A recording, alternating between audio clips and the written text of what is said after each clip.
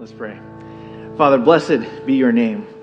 It is the cry of our hearts, Lord, to see you honored and to see you glorified. And so as we turn our attention to your word, we pray that you would be pleased as we meditate on the truths that we find there.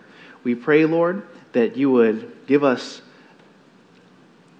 hearts to understand and ears to hear as we listen to your word. We're grateful for this time of singing, how it prepares our hearts for worship. And so thank you, Lord, for that. And we pray that you be with us as we begin to study your word. It's in your son's name we pray. Amen. Well, good morning to all of you again, and welcome to San Francisco Bible Church. I am really glad that we can spend a part of this beautiful weekend worshiping our Lord together, because it allows for us to have family time with the family of God. And as we draw near to the end of our study of the one another's, I want to remind us why we study the one another's together as a church. As a family of God, many of us come from different church backgrounds, family backgrounds, cultural backgrounds, and even social backgrounds. And this is one of the beautiful things about the family of God. It takes people who would normally not have much to do with one another, and it brings us together. And it unifies us in our Lord Jesus Christ. And though this is a beautiful reality, there are admittedly some practical challenges that we face together when all of us become one. And it's like that with any change, right? For instance, when you're in school and you have a new teacher in school who does things differently than your previous teacher. Or perhaps if you're working, when you get a new manager who is more by the book than your previous manager. Or maybe you're a newlywed, and you realize that your preferences and the ways that you thought things ought to be done aren't exactly the right way or the only way. Right? The list can go on and on. And the point is this: change can be difficult, especially when we are all a part of a church and we want to serve the family of God and the community together, but we all have different ideas on how we would do so. And this study in the one another's has been aimed at helping us understand how we might grow personally and serve others better as we understand what God's standards are for us and for our living. So I hope that this study has been a profitable one for you all as you first apply it to yourself and then hopefully help other people apply it too. And additionally, I hope that this study has at least whet your appetites a little bit for how we might learn to better minister to other people through biblical counseling, which is just another form of the one another's, right? How we practice the one another's here in the body of Christ. Now, for those of you who are wondering, did that survey come out? Did I miss it? No, you didn't. I didn't get around to it yet, but I'll get it out by this week. So you didn't miss it. We will have the survey out. Now, with that being said, let's turn to our Bibles, to the book of James, as we study our next one another. Do not grumble against each other. Now, I'm going to use the word grumble, complain, and whatnot interchangeably throughout this message, but do not grumble. Okay, so James chapter 5, verses 7 to 11. If you need a Bible, we can get you a Bible, or you can also just look online, one of those Bible apps like Bible Gateway or something like that. Okay, but James chapter 5, 7 through 11. And in our text this morning, James provides us with two motivations not to grumble against one another when faced with difficulties. The first motivation not to grumble against one another when faced with difficulties is that the Lord is coming soon. And the second motivation is the blessedness of perseverance. Right, so we're encouraged not to grumble against one another because the Lord's coming soon and because of the blessedness of perseverance. And by the way, if you missed the outline or you missed any of the cross-references that I'm going to use this morning, you can go look at the bulletin and you can find this sermon outline there. I have all of the cross-references listed over there for you. Before we begin, let's read our text and pray. Verse 7 of James chapter 5, James writes this: "Therefore be patient, brothers, until the coming of the Lord. Behold, the Father waits for the precious fruit of the soil, being patient about it until it receives the early and late rains. You too, be patient. Strengthen your hearts, for the coming of the Lord is at hand. Do not groan, brothers, against one another, so that you yourselves may not be judged. Behold, the judge is standing right at the door. As an example, brothers, of suffering and patience, take the prophets who spoke in the name of the Lord. Behold, we count those blessed who persevere. You've heard of the perseverance of Job and have seen the outcome of the Lord's dealings, that the Lord is full of compassion and is merciful. Let's pray. Our Lord God, we are so grateful to you for your word, and as we prepare to hear truths that go against something that is human nature for all of us, grumbling and complaining, we pray that you would just soften our hearts and allow for us to be humble and ready to receive what your word has to say this morning. We pray that you would enrich our minds and our hearts as we study your word, and may we love you more as a result. Thank you, Father, for your word, and we pray that you would bless the preaching of your word. It's in your Son's name we pray. Amen. Well, the first motivation not to grumble against one another when faced with difficulties is that the Lord is coming soon. The Lord is coming soon. In the verses prior to verse 7, James rebukes the oppressive rich who walked all over the people in the community and stole their wages in order to increase their wealth. And please note that James is not rebuking them for being rich. Okay, James is not rebuking them for being rich. This is not some sort of anti-capitalistic message. Right? God never forbids people from being wealthy. In fact, he often gifts people within the church with the ability and the smarts to make a lot of money for his glory, right? For the funding of the kingdom, for the funding of kingdom work. And so we've seen that throughout the Old Testament too, right? We've seen that God blesses certain righteous individuals, not all, but a few, with wealth in the scriptures. And so, this rebuke to the rich here from James is not for their wealth, but how they earned their wealth.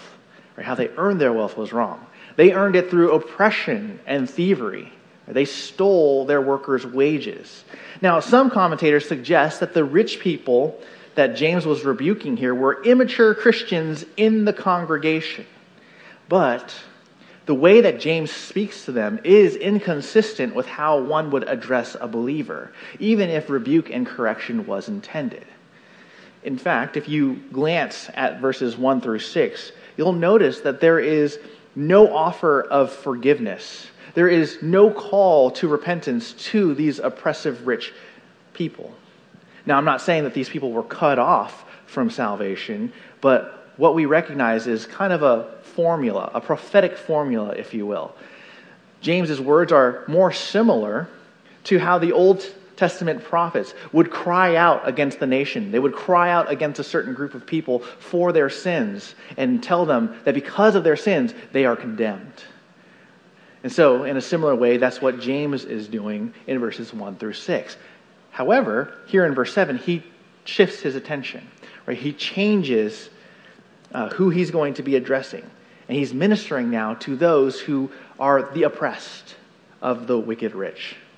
So he's ministering to those who've been oppressed. Verse 7, therefore be patient, brothers, until the coming of the Lord. Behold, the farmer waits for the precious fruit of the soil, being patient about it until it receives the early and late rains. This counsel that James offers to those who have been hurt by the rich is unexpected, to say the least. But the counsel that he gives is important for us to consider. Believers in God have often been called to wait upon God for deliverance, recognizing that God is the one who is sovereign and in control of all things. The call for Christians to continue to wait upon God is no different when James was writing his letter, and it's no different for those of us who are receiving it now, right, who are hearing it today. When suffering or mistreatment comes, Christians ought to respond contrary to our nature to get even. We ought to refuse to retaliate. And that's a difficult thing for us to hear, especially when we've been wronged, because every fiber of our being wants to retaliate, right? It wants to answer the injustice in kind. We want to clap back because we don't want to be seen as those who don't have any comebacks.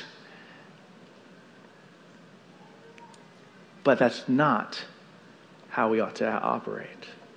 And we'll see why in verse 8, but at least for right now, James wants us to know that we ought to respond to these situations with patience. And you might be thinking, okay, fine. I will respond with patience. But for how long? There has to be a limit, right? At a certain point, I can retaliate. Maybe not. Right? Because James actually gives us a time frame for how long we have to be patient.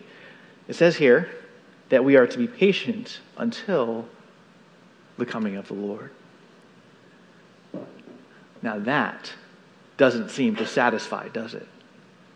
I'm being wronged right here, right now, and you want me to be patient until Jesus comes back? No way. It's been almost 2,000 years since Jesus rose from the grave, and those people are dead. Right? Those saints who were waiting and who were wronged back then, they're dead. They still haven't seen it. You want me to wait right now? Yeah. We still have to be patient. Right? And it's not because God's not faithful. We'll get to that in a minute. But we have to remember big picture. We're reminded in Isaiah 55, 8 through 9, that God's thoughts are not our thoughts, nor are his ways our ways. We're also reminded in 2 Peter 3, 8 to 9, that God experiences time differently than we do, and that he even has a reason for his own patience towards sinners. Knowing then that God has his plans and his reasons, we are encouraged to be patient, just like the farmer waiting for his crops to come in.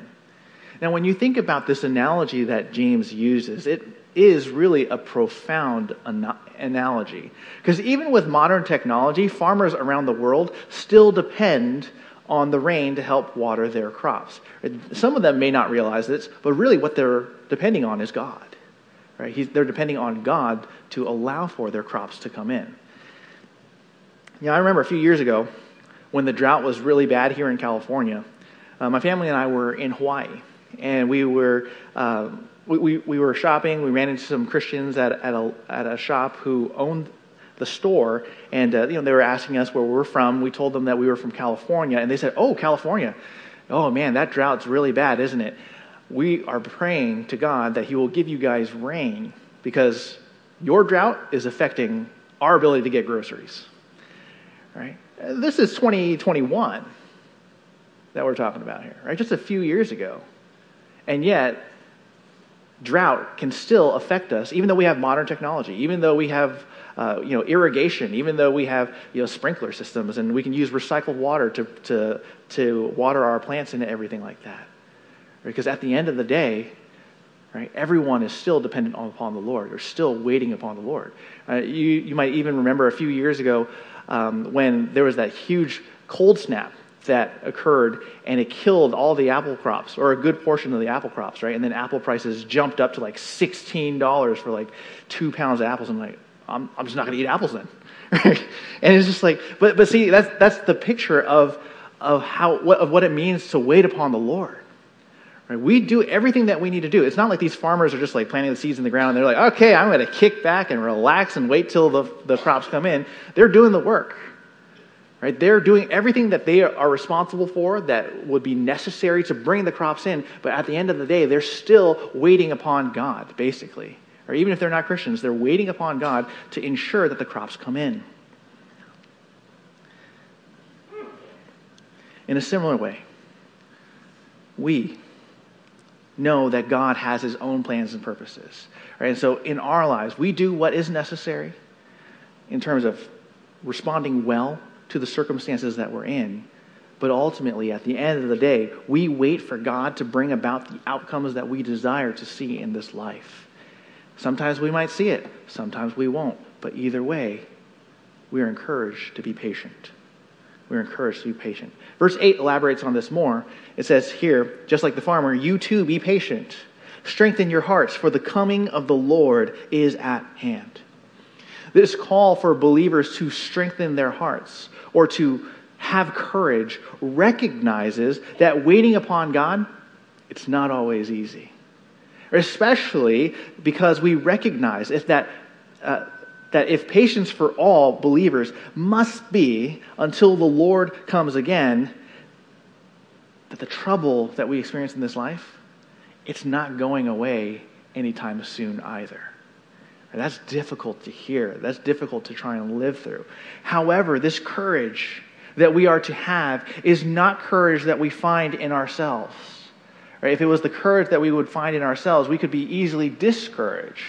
We could easily lose heart. But this courage that we have, it's fueled by faith in the Lord. And it's for this reason we are told to strengthen our hearts in light of His coming. Right? In light of the coming of the Lord. And the coming of the Lord fuels our courage in multiple ways. First, it reminds us that the Lord is faithful to keep His promises. And that means when we read our Bibles, when we read about what Jesus has accomplished on our behalf, how He has won for us victory, and how He will come again to bring us home, to make an end to all sin, we know because of the track record of the Bible that God can be trusted. Right? That when we see that Jesus is coming back, He really is coming back. There are still some promises in the Old Testament that haven't been fulfilled all, to the T, all the way. But these promises, they're all in progress. Right? These promises that God has made, the fulfillment of them are all in progress. And we've seen many of those promises fulfilled even in the coming of Christ. The fact that He will come in to the city of Jerusalem riding on a donkey, that was fulfilled in the triumphal entry. The fact that He was going to be born of a virgin, that was fulfilled at His birth. Sorry, a little out of order there, right? But we've seen the fulfillment of all these things. We know that Messiah was supposed to be cut off, and He was at the cross. Right? But then He will live again, and He will see His offspring. And He is. Right? He does. He has. He's been resurrected, and He has seen His offspring. Right? The church. So we know that God is faithful, that everything He promises He will do. That's an encouraging thing. Right? And so that's how the coming of the Lord can be an encouragement to us. It reminds us of His faithfulness to keep His promises. But second, the coming of the Lord fuels our courage because it reminds us of the fearful reality of what His coming signifies for unbelievers. Now, it is true that God has a heart for unbelievers and that He wants them to be saved. Right? We know that. But He also wants and we also know that He wants us to have compassion on them and to witness to them. But we also know that at a certain point, time runs out. At a certain point, time runs out. The patience that God shows sinners, it will not be forever. And when the future time comes, when the time of patience is over and the time for judgment begins, there is nothing more terrifying than to fall into the hands of holy God.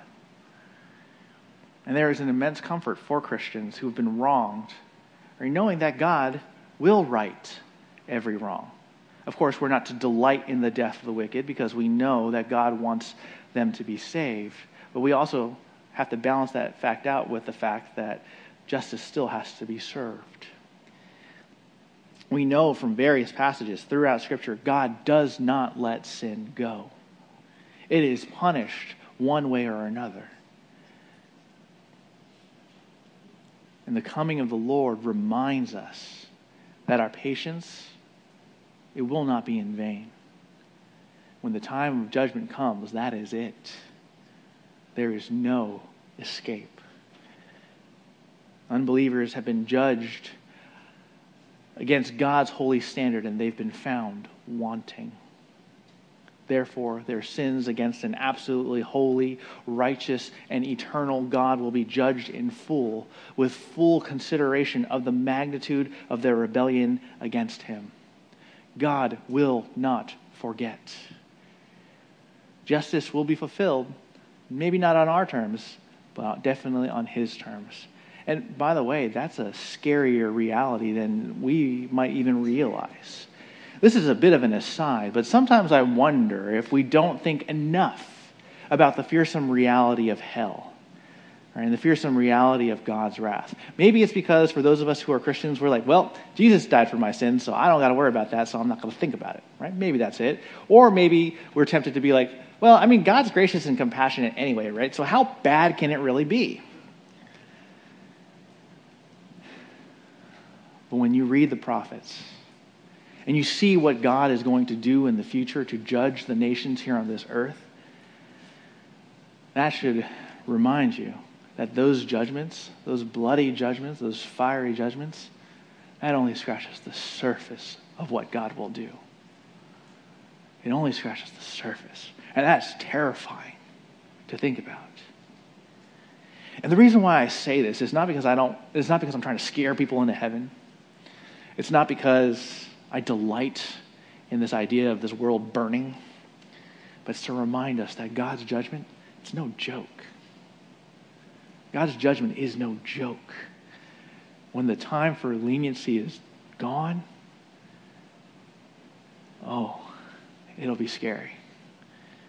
Because when God judges, there will be perfect judgment. And we learned in physics that for every action, there is an equal opposite reaction. And I'm not saying that God abides by Newton's third law, but what I am saying is this. Our sin against an eternal God, an eternal and holy God, is met appropriately by the eternal holy God with his full wrath against all the sin that we've done. If that doesn't terrify you, I don't know what will. Now, thankfully, we don't have to deal with that for those of us who've been saved, because that was already dealt with in Christ. And if anything, that should make you be more thankful for Christ, because he didn't just deal with that for one sinner who repented. He did that for all Christians, and that should make us more thankful there too.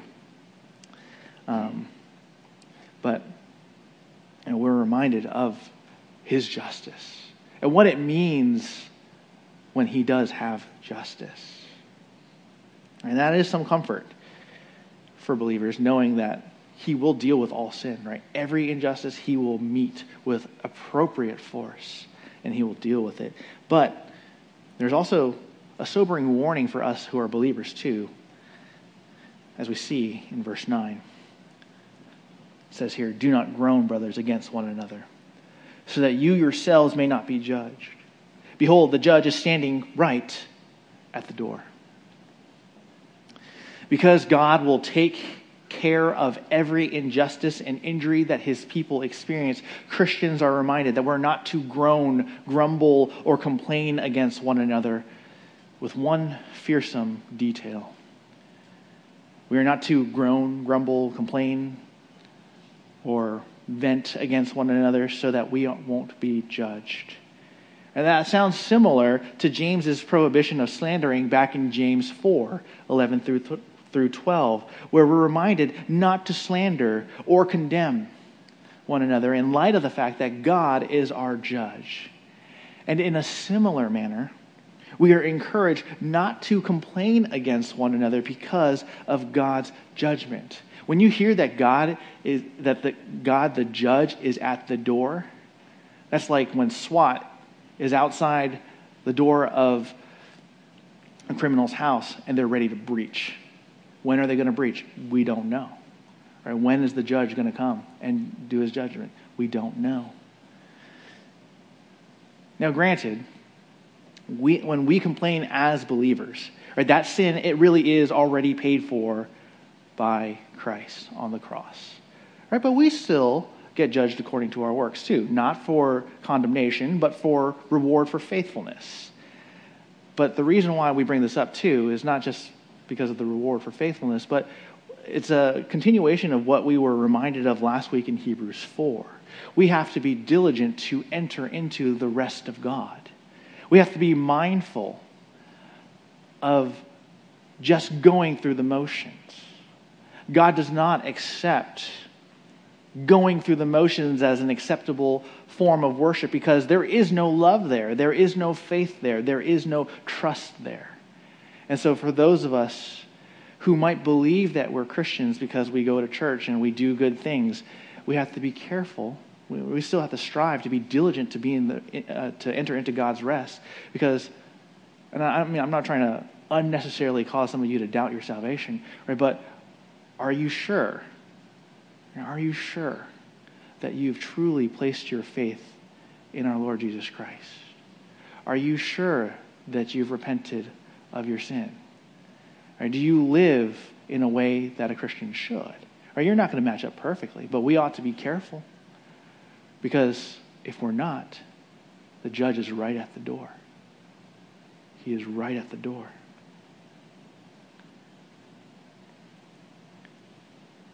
And he judges all sin. Complaining too. Now when you think about groaning, grumbling, complaining, or whatever word you want to use to make it seem as if you're not sinful, what is at the root of it? Or what is at the root of grumbling, complaining, groaning, venting? What's at the root of it? Surely judgment against one another, right? We're condemning one another. There's some pride that's there too, right? But there is another sin that's present that we might not be aware of. It's unbelief. It's unbelief. And when we complain, the root of it may be unbelief. Unbelief not only in the fact that God will take care of any injustices that may or may not have occurred, but even unbelief in terms of God's promises of love, care, and blessing towards those who will worship and trust Him in faith. Now you might be thinking, Pastor Roger, you crazy. That is too far. You're just reading into stuff. But think about it. When we complain about life, when we complain about work or school, about people, about circumstances, why do we complain? We complain because we wanted something or we were expecting something and we're not getting what we believe we deserve. We're not getting what we want. And because deep down, we do not believe that God will be faithful. We don't believe that God loves us. We give voice to our frustration. And that's what happens when we're complaining. Look at the people of Israel when they were wandering through the wilderness. When they were wandering through the wilderness, though they saw how God took down Egypt through the 10 plagues, though they saw how God split the Red Sea so that they could escape Pharaoh and his chariots, though they saw how, hey, these shoes are the same shoes that I've been wearing since we left Egypt, and these clothes that I've been wearing, they're still pretty good. I have not had to do laundry since then. That's pretty good. Food, I just wake up and it's just right there waiting for me. They've seen all these acts of God, all these kindnesses of God, and yet, when there was no meat for a time, when there was no water, at least readily available, they complained to Moses. They said, dude, Moses, why did you bring us out here? Are you trying to kill us? We should go back to Egypt. We should go back to slavery. They did not believe deep down that God loved them. They did not believe deep down that God cared for them or that God would safely deliver them to the promised land. Unbelief is at the root of all of our complaining. Because we do not believe that God is good. We do not believe that He loves us. So they complain. And when we complain against others, it's because of the same thing. We believe that a great injustice has been done, whether it's real or imagined. And the reason why I say whether it's real or imagined is because sometimes as we go through life and we experience things, we think we know what's going on. We think we understand the circumstances, but maybe we're reading into things. Right? Maybe the person who didn't say hi back to us as we were going past them through the hall, maybe they didn't hear us. But we're like, man, I'll tell you what, that person's a jerk. I don't want to be a part of this church if that person's going to be here. I'm done. These hypocritical Christians. Right? It's like, well, are you sure that's what happened? Right? So anyways, right, whether this injustice is real or imagined, we sometimes think that nothing will be done, and so we'll complain or we leave. We run. Now, sometimes we complain because we think that, at least if we complain, someone might hear about it and they might do something about it. Right? But other times, we complain because it just feels good, right? It just feels good to get it off our chest. And, it doesn't seem like there are any consequences to venting our frustrations and our complaints. So, if I ain't hurting nobody, what's the harm? But look at what James says in verse 9. Do not groan, brothers, against one another, so that you yourselves may not be judged. Behold, the judge is standing right at the door. The warning of judgment hangs over us as well. Right? Initially, in verses 1 through 6, judgment was pronounced against those who did the harm. But now those who suffered harm are reminded that their response to suffering is equally important to God. Despite any injustice, again, real or imagined, God wants us to trust Him. He wants us to trust Him to take care of us through our circumstances. Openly complaining or venting about other people and what they've done not only casts condemnation on others, but just like Israel's complaining, it doesn't trust God either. It says that He's not good. It says that He doesn't care. It says that what I'm going through is more important than all of the rest of life. Woe is me. Woe is me. My life's so hard. God doesn't care. I'm all alone. Right? And this should not be how believers who are supposed to wait upon the Lord to act ought to act. If we know that God will be faithful to act because He has been faithful to act in the past, then we must wait. We must wait. We wait because we know that our Lord is coming soon. So instead of grumbling, we ought to strive to grow in our patience, to grow in our trust and dependence upon the Lord. And this brings us to the second motivation, not to grumble against one another when faced with difficulties. And that motivation is that there is blessedness of perseverance. Right? There is the blessedness of perseverance. Verse 10. As an example, brothers, of suffering and patience, take the prophets who spoke in the name of the Lord. James knows that instructing hurt people to have patience is a tall task.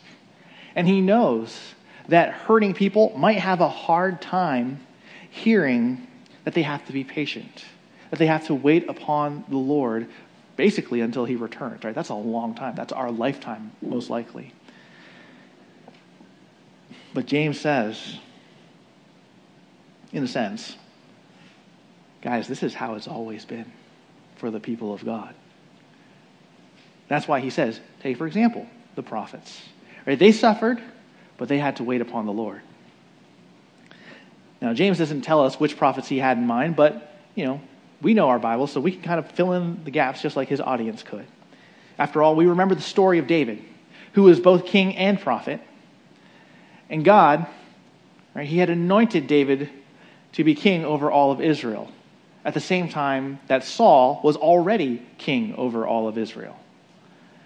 Now, David could have responded and said, well, great, I have the anointing of Yahweh, so let's go kill Saul. It's my right. But he didn't do that. Or he understood that there is something sacred about being chosen by God. There's something sacred about being the anointed one of Yahweh. And so even though God allowed David to be tested 3 times to try and take the kingdom on his own, right? 3 vulnerable times where Saul could have been off by David at any point, David did not. He did not fail. He was tempted, but he did not fail. And this is important because I mean, Saul hated David. He tried to pin him against the wall twice with a spear as he was just sitting there playing the harp for him. Saul was chasing David throughout Israel when he should have been worrying about the enemies, but instead he's like, I need to kill David. And yet, David understood, no, I can't do anything. While Saul is still king, I have to wait upon God. When God takes him out, that's when I'll be king. But only God can take him out. I cannot take him out. Right? That's trust. That's dependence. Right? We wouldn't have that patience. If it was us, it's just like, no, I have been given a right. I will go pursue my rights. Ain't nobody taking my rights away from me. But that's not how it is. Right? That's not how it is. When God called the prophet Jeremiah to ministry, he told Jeremiah that Jeremiah's job was to proclaim God's judgment to a people who did not want to listen to him. God even told Jeremiah, when you proclaim my message, there are going to be people who want to fight you. They won't listen to you, and they want to fight you, right? And, they're going to try and kill you, but they won't because I'll take care of you. But how would you like that for your ministry? Hey, come to SF Bible, come join our Sunday school staff and teach the Bible to people. You'll never see a convert. As you're teaching, people will be falling asleep on you. They won't be listening to you. And, by the way, they'll also be actively plotting to murder you. How's that for a ministry call? You guys want to join up? Probably not, right? But then God said to Jeremiah, hey, Jeremiah, you better say every single word that I tell you, or I'm going to put you to shame in front of all these people. Right? It's not a win-win situation for him at all. Right? But he had to wait. He waited and he was faithful. He depended upon the Lord. And we know from history that other prophets suffered too. Right? Isaiah, he ministered to Israel for a long time. They saw his faithfulness to the people. But how did they treat him in the end? He got sawed in two. Just like a log. The prophet Zechariah, he had a long and faithful ministry too. He was both a priest and a prophet. And he was faithful to get the people through the exile and even through the early parts of their return back to Israel. And what did they do to him in thanks? They killed him. They murdered him in between the temple and the altar. And that's like if you entered into the sanctuary and you're on your way up the stairs, or entered into the church and you're on your way up the stairs and they killed you in the stairway. Right? Although the temple's more holy than this place, right? But still, right? It's just like, you're going to kill him in the house of God? Yeah, that's what they did. There are many other instances of the sufferings of the prophets at the hand of their own people, which Jesus himself points to in Matthew 23:37, when he lamented over Jerusalem and he said, Jerusalem, Jerusalem, who kills the prophets and stones those who are sent to her. How often I wanted to gather your children together the way a hen gathers her chicks under her wings, and you did not want it. Israel's history with her prophets was not great, and it didn't get any better either, right? Because we know that it ultimately culminated in the rejection of our Lord Jesus Christ, which led to his death on the cross. Right? He was slandered throughout his ministry. He was insulted, and he was also unjustly tried and sentenced to death. And though he did ultimately die on the cross, Jesus did not waver in his trust in God. He was resurrected again 3 days later to fulfill the prophecies. But nonetheless, he did not waver in his trust in God. Instead, we are reminded in 1 Peter 2:23-24 that Jesus, who being reviled, was not reviling in return. Right? When he was being insulted and called names, he wasn't doing the same. While suffering, he was uttering no threats. We would probably have a problem with that, right? We get threatened. And if we were Jesus, we'd be like, I'll tell you what, you better not lay a finger on me, so I'll command my angels on you. Right? We'd be more inclined to offer a threat. But that's not what he did. Right? What did he do? He kept entrusting himself to him who judges righteously, who himself bore our sins in his body on the tree, so that having died to sin, we might live to righteousness. By his wounds, you were healed. This is the example that we've been left with by Christ to follow. Every believer is called to trust in God in this exact same way that Christ did, because God is trustworthy. Though it is true that the prophets have indeed suffered, and some of them, and many of them died, God is ultimately the one who kept them, and he brought them to their great reward. There is nothing anyone can do in this world that can take believers away from God, even suffering, even death. Because we're reminded in Romans 8:38-39 that nothing can separate us from the love of God. Right? Nothing. And that list is pretty extensive. Nothing can separate us from the love of God, which is in Christ Jesus our Lord. So in light of these examples and these comforting truths, we ought to continue to trust God despite our suffering. We ought to continue to trust him and not complain. Why? Verse 11, behold, we count those blessed who persevere. You've heard of the perseverance of Job and have seen the outcome of the Lord's dealings, that the Lord is full of compassion and is merciful. In the book of Hebrews, chapter 11, we're given what has been nicknamed the Hall of Faith. And these saints who have gone before us, they've endured in their sufferings. They were patient and they waited upon God. And we know for a fact that because nothing can separate them from God's love, that they are blessed because of their perseverance in their sufferings, in their trials. And their faith and perseverance is an example and an encouragement for us, because it reminds us that faithfulness to God in the end is not wasted, because the prize of God himself as an inheritance is infinitely better than anything that we could ever have in this life. But the fact that blessing and reward will come in its ultimate and best form in heaven doesn't mean that God won't reward his saints in this life also. And the example of Job is a stark reminder of this. Now, throughout his trial, Job was not exactly blameless. Right? To kind of see his name linked with perseverance, it's kind of like, yeah, kind of, right? Because he complained a lot. He did complain a lot. He wrestled with those feelings of being wronged by God. And by the way, that's actually quite liberating for us, right? Knowing that it's okay. Right? It is okay for us to wrestle with our emotions during times of trials.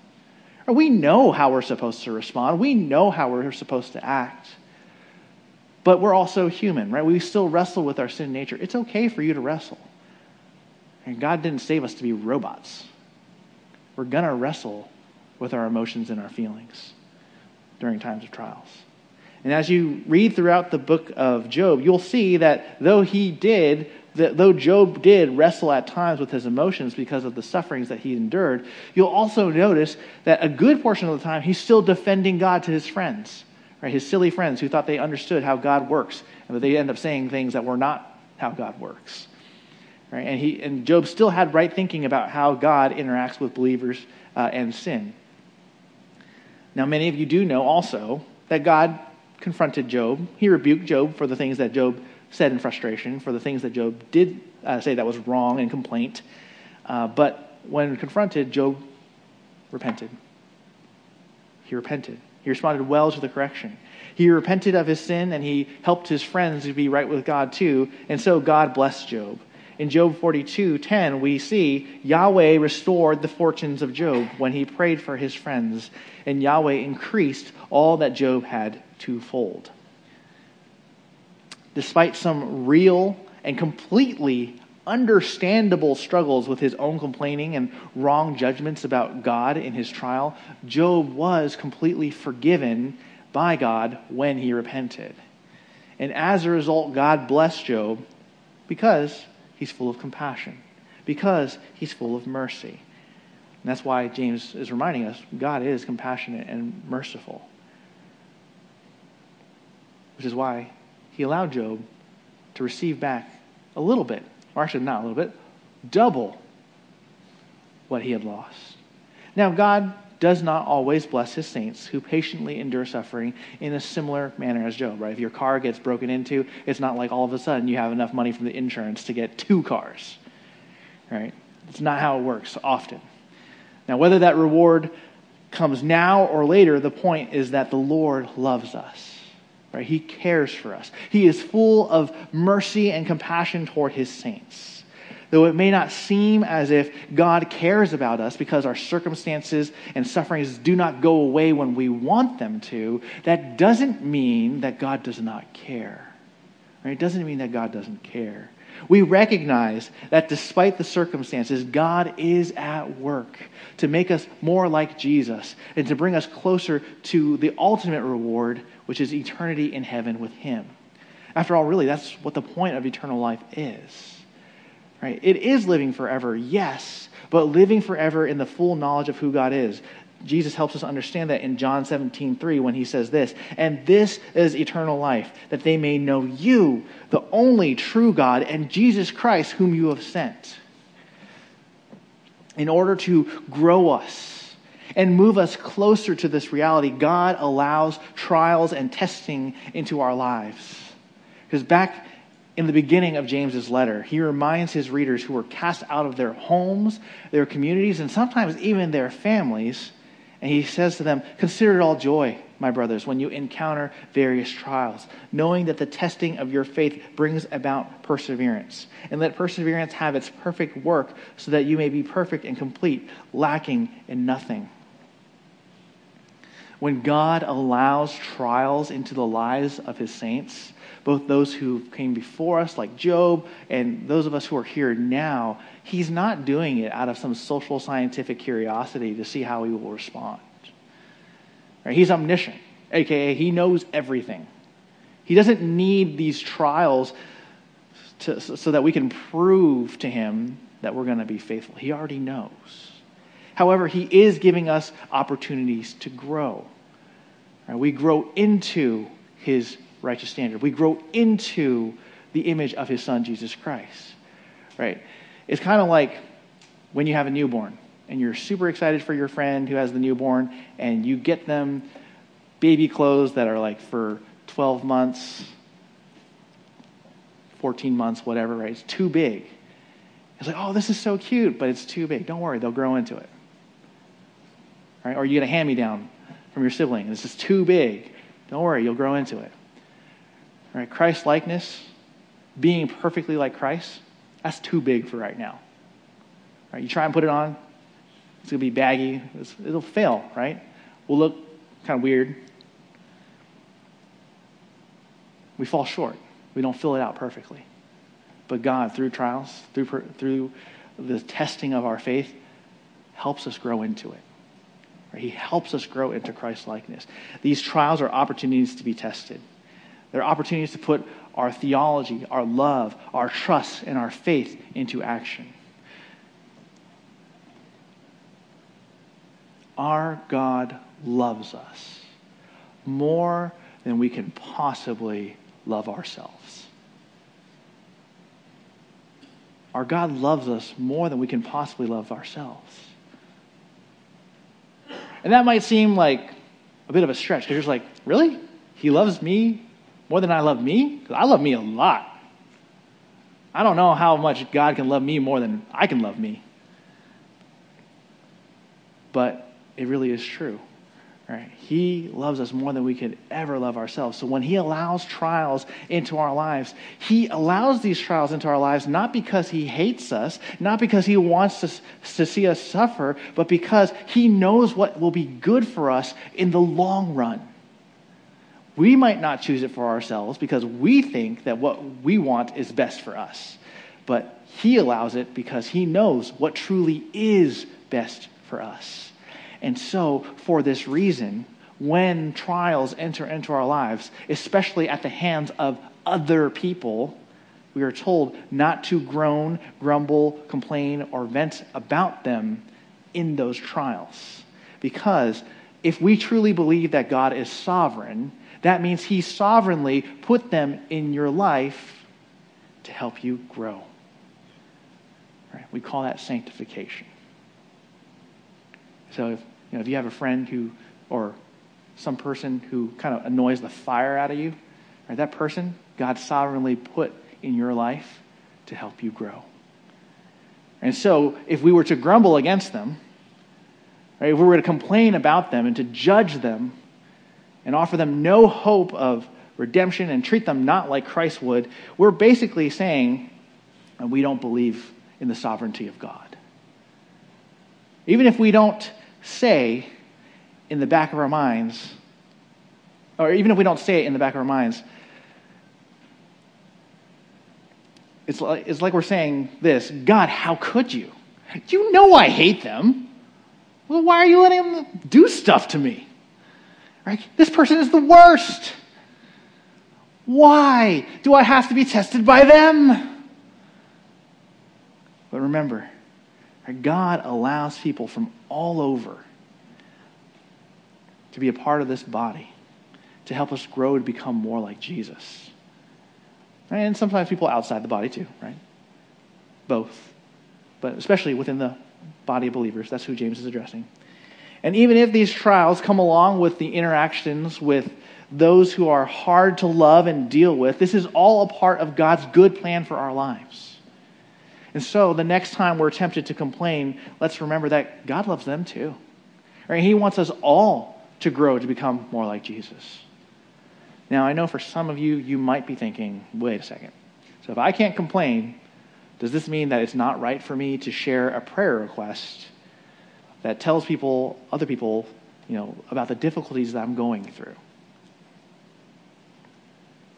The answer's complicated, right? It's yeah, but also no. Right? There is a difference, right? There is a difference between complaining and stating the facts. Because complaining brings with it a judgment of the other person or the situation. And of course, it ultimately pronounces judgment on God. God, you're not good. God, that wasn't right. Right? As we're fighting against what he's brought into our lives. Right? That's what complaining is. Stating the facts, on the other hand, it recognizes the difficulties, it recognizes the struggles, but ultimately it recognizes God's goodness. Sometimes stating the facts can blur a little bit with complaining. Right? We see this in the Psalms, because sometimes David starts some of his Psalms really negative, and he's complaining, he's asking God, like, how could you, basically. Right? But then what we see in the Psalms, like 99% of the times when David's complaining, what does he do? At a certain point in the Psalm, he turns, he switches, and he remembers God. Right? And so, when it comes to stating the facts, yeah, it can blur a little bit into complaining, sinful complaining. Right? But what matters is, do you repent? Or do you repent? Do you remember God? Do you return to him? Right? Because that's what matters. That's what matters.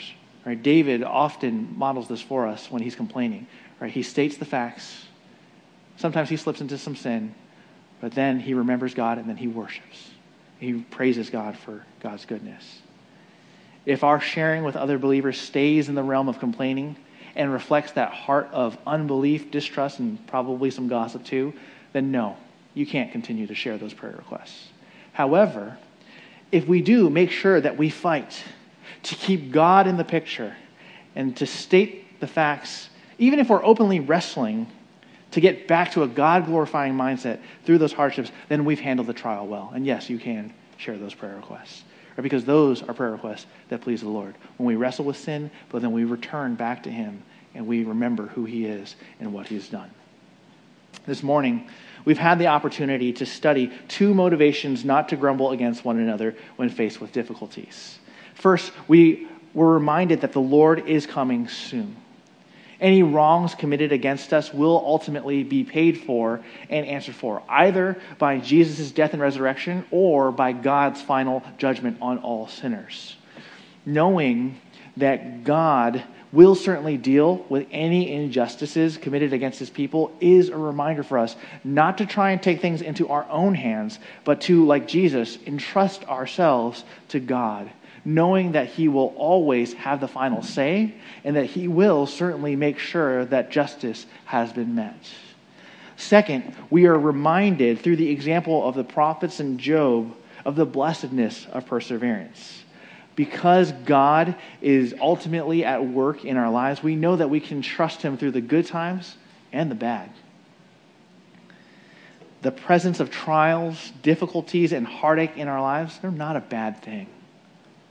They're not a bad thing. For when we persevere through those trials. God strengthens our faith. He helps us grow to be more like our Savior as we endure. And as we endure, we're being prepared, even now, for the blessed inheritance of being with God for all of eternity. And that is a privilege certainly worth waiting for, no matter how long it takes and no matter what we have to go through in this life. So, brothers and sisters, let us not despise the trials that God may allow in our lives. Let us not grumble or complain about the people that God might use to grow us more in this life. But rather, let us strive to seek how we may please the Lord, even when the circumstances are less than ideal. When we're tempted to grumble and complain, let's put on a heart of faith. Let's fight for that faith in God. Let's fight for that belief in God. Let's put on a heart of trust in God. Let's put on a heart of thankfulness, knowing that even the trials, God's doing something. God is also full of compassion and mercy, and because of that, we can trust in Him. Before I close us in prayer and we sing a response song, I want to provide you with some application questions. And believe you me, these really hurt. These really hurt. Even as I was putting them together, I was like, "Oh Lord, I need to apply these to my life." All right, and so this is not me lording it over you. This is me it's me identifying with you, saying, "This sucks." Right? These questions, they're rough, but this is the mindset we got to put on. Right?